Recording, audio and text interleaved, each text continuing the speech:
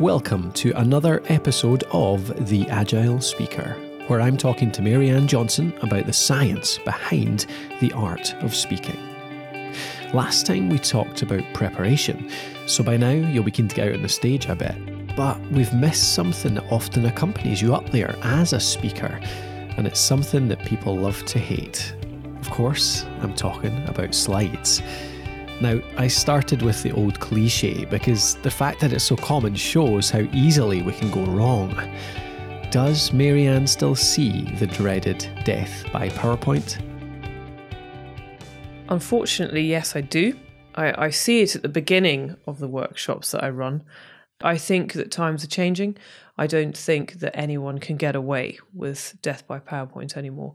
Just putting bullets up on a screen one after the other or all at once, it just kills the presentation and it kills it for the audience. So, whatever those, whether it's slides or whether they are a film or a demo or a prop or something like that, whatever aids that people use, they need to be visual. I mean, we're talking about the agile speaker here, aren't we? Is that when you've got bullet points up there, it's almost like a script that you can't deviate from, isn't it? Yeah. And the problem with it, of course, is that, so what's happening is that slide packs like that tend to act like a bit of a hybrid. So they are the presenter's notes. They are a visual aid because they feel they ought to have something up behind them. But they're also often the handout. And the slides cannot do all three things successfully. They are probably going to be most successful as a handout because that's what the speaker will have been thinking about presenting them. So they'll be grammatically correct. They'll be probably quite long-winded. So it kills the agility for the person actually presenting, but it really kills it for the audience. Is it okay to use slides as a script of sorts? I think that depends on the audience and how well they know your subject and perhaps language. I think you can get away with having some bullets up if you were speaking to a group of people who are all speaking different languages, where English isn't necessarily their first language. But ideally, if you're going to have any bullets on there, they should be very, very short, very brief. The clues in the name, they're visual aids. They should be visual. So what do you recommend people do then to get away from that? Like what are slides for? They need to earn their place in the presentation. They should be able to support what you're saying. So if there's something that you talk about that can be put across really quickly and simply through an image or a graph or a chart, then that's where they come in and they really do a great job. They shouldn't they shouldn't be lots of bullet points, because from the listener's point of view, all that's going to happen is that they're just going to read what's up on the screen. So they're probably going to disengage with what you say. The problem with any kind of visual aid, be it a prop or a slide or a film, or even using a flip chart, is that they create a huge distraction.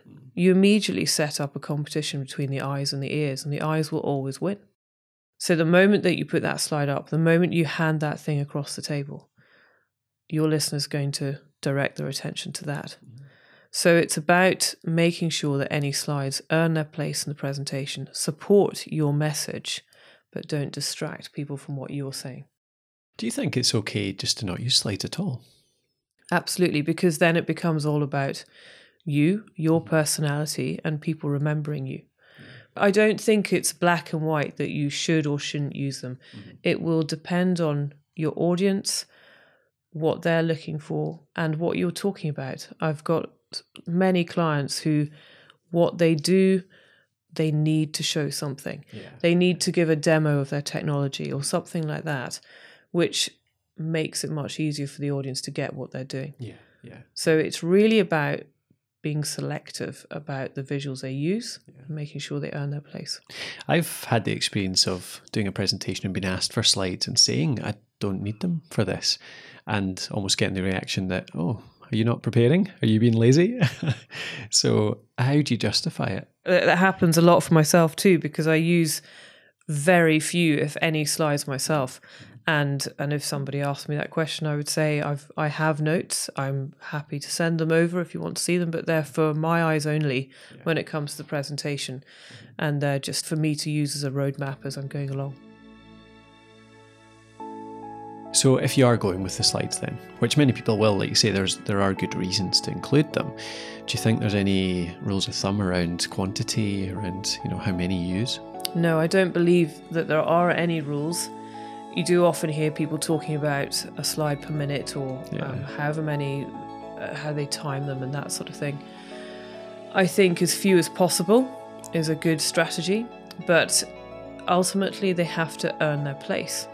So you could be doing a pitch at a competition, or you could be going to pitch to your clients across the boardroom table, and you might only have one, you might only have two, you might have three. It really comes down to the content of the presentation first, and if there are any slides that earn their place to support what you say. As few as you can manage. I think that's good guidance in a lot of areas, from the length of a talk to the number of big ideas you cover in it. But let's assume you think it through and you do end up with a short slide deck that's really worthwhile. In that case, you want the audience to take notice. And then the battle between the eyes and the ears, it really escalates. So how does Mary-Anne strike that balance between the two? So the most important thing is to think about controlling the listener's attention. Mm-hmm. You need to lead the meeting and then control the listener's attention when you're using the slide. Now, what tends to happen at the moment is that the presenter clicks the button and up comes the slide. And what happens next is that the listener is distracted and they look at the slide, they digest it, they make their own interpretations of it, and you've lost control. So another way of doing it is to really flip that on its head and turn it the other way around. Now, just to illustrate how this works, if you imagine that as you're listening to this podcast, you might imagine that there is a picture on the wall of the room that you're sitting in. And that picture has hills in the background, it has a blue sky, and there's maybe a loch in the foreground with some boats on it.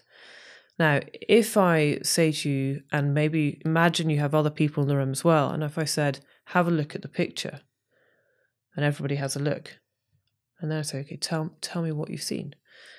And you might say, I noticed the blue sky. Someone else might say, I noticed the boats. Somebody else might say, I just saw serenity.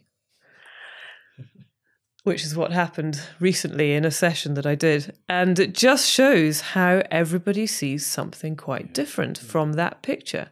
And that's what happens every single time that you put your slides up for people to see. So you've lost control, they're making their own interpretations, and they're all seeing different things. So to turn that around and to run the slides more effectively, again, using that example, if I say to everybody in the room, I'm about to show you a picture of a landscape on the west coast of Scotland, and there are hills and there's a loch and there are boats. But what I really want you to focus on is how the wooden frame around it makes it stand out from the wall. I can almost guarantee everybody will be looking at the wooden frame that makes the picture stand out from the wall. So you've controlled the entire room to look at the thing you want them to see, and you've potentially influenced their thinking. And that works for a room of 10 as well as it works for a room of 100. Yeah. And it's incredibly powerful. And it means the end result is that you end up having a presentation where the listeners feel absolutely drawn to everything you're saying as well as being drawn to the slides. And they feel that you're holding their hand all the way through it. Yeah. It's easy. They're not having to figure out what they should be looking for. That does sound powerful. And also sounds like you can't then use your slides as, prompts, as many presenters do. You need to know what's coming, don't you? Yeah. And that's where they work hand in hand with, if you've got some bullet points on some note cards or on your pad next to you, that they are your roadmap. I always recommend to clients that they note in their notes where the slides come up, so that they know where they're going and they know when to click. But actually, if you think about what we've just been talking about, this potentially means that you might have far fewer slides than what you've been used to. So actually, there's less to think about anyway. I've heard you talk about holding slides before. What's a holding slide? Yeah, holding slide can be really useful for those situations where you don't have a slide for every single thing you talk about. So you might have fewer slides within the presentation. But because of the continuous nature of PowerPoint, you need to have a slide that it's like a transition slide from where there is imagery or graphs or charts, and then you need essentially a transition slide before the next chart, graph or image. Now, it doesn't necessarily have to be a blank. It could be something that holds your corporate background. The corporate background shows that the slideshow is still working, but there's nothing really distracting up there for the audience. But it allows the audience to maintain their attention, either listening to you when the holding slide's up, or then being directed and controlled to the informative visual aid, and then going back to the transition slide afterwards. I often use blank slides, and they're always super effective. It puts the focus on you while it's up, and it draws extra attention to the following slide when something appears. Before we finish, let's talk about the finish. Mary-Anne had this to say about the climax of your slides, if you're looking to make the maximum impact. With certain events, certain competitions nowadays, where if you're asked to pitch for 3 minutes and then there's Q&A for 7 minutes, it is important to bear in mind that your final slide at the end of the 3-minute pitch is what will sit there for another 7 minutes of Q&A. So be smart with what's on that slide, because of course nowadays everybody is using social media in the audience. So make sure that you've thought about what's up there, contact details or a strap line or a call to action, something like that, Twitter handle and so on, so that it's useful. And if it's being retweeted or shared on social media, the right information is being shared.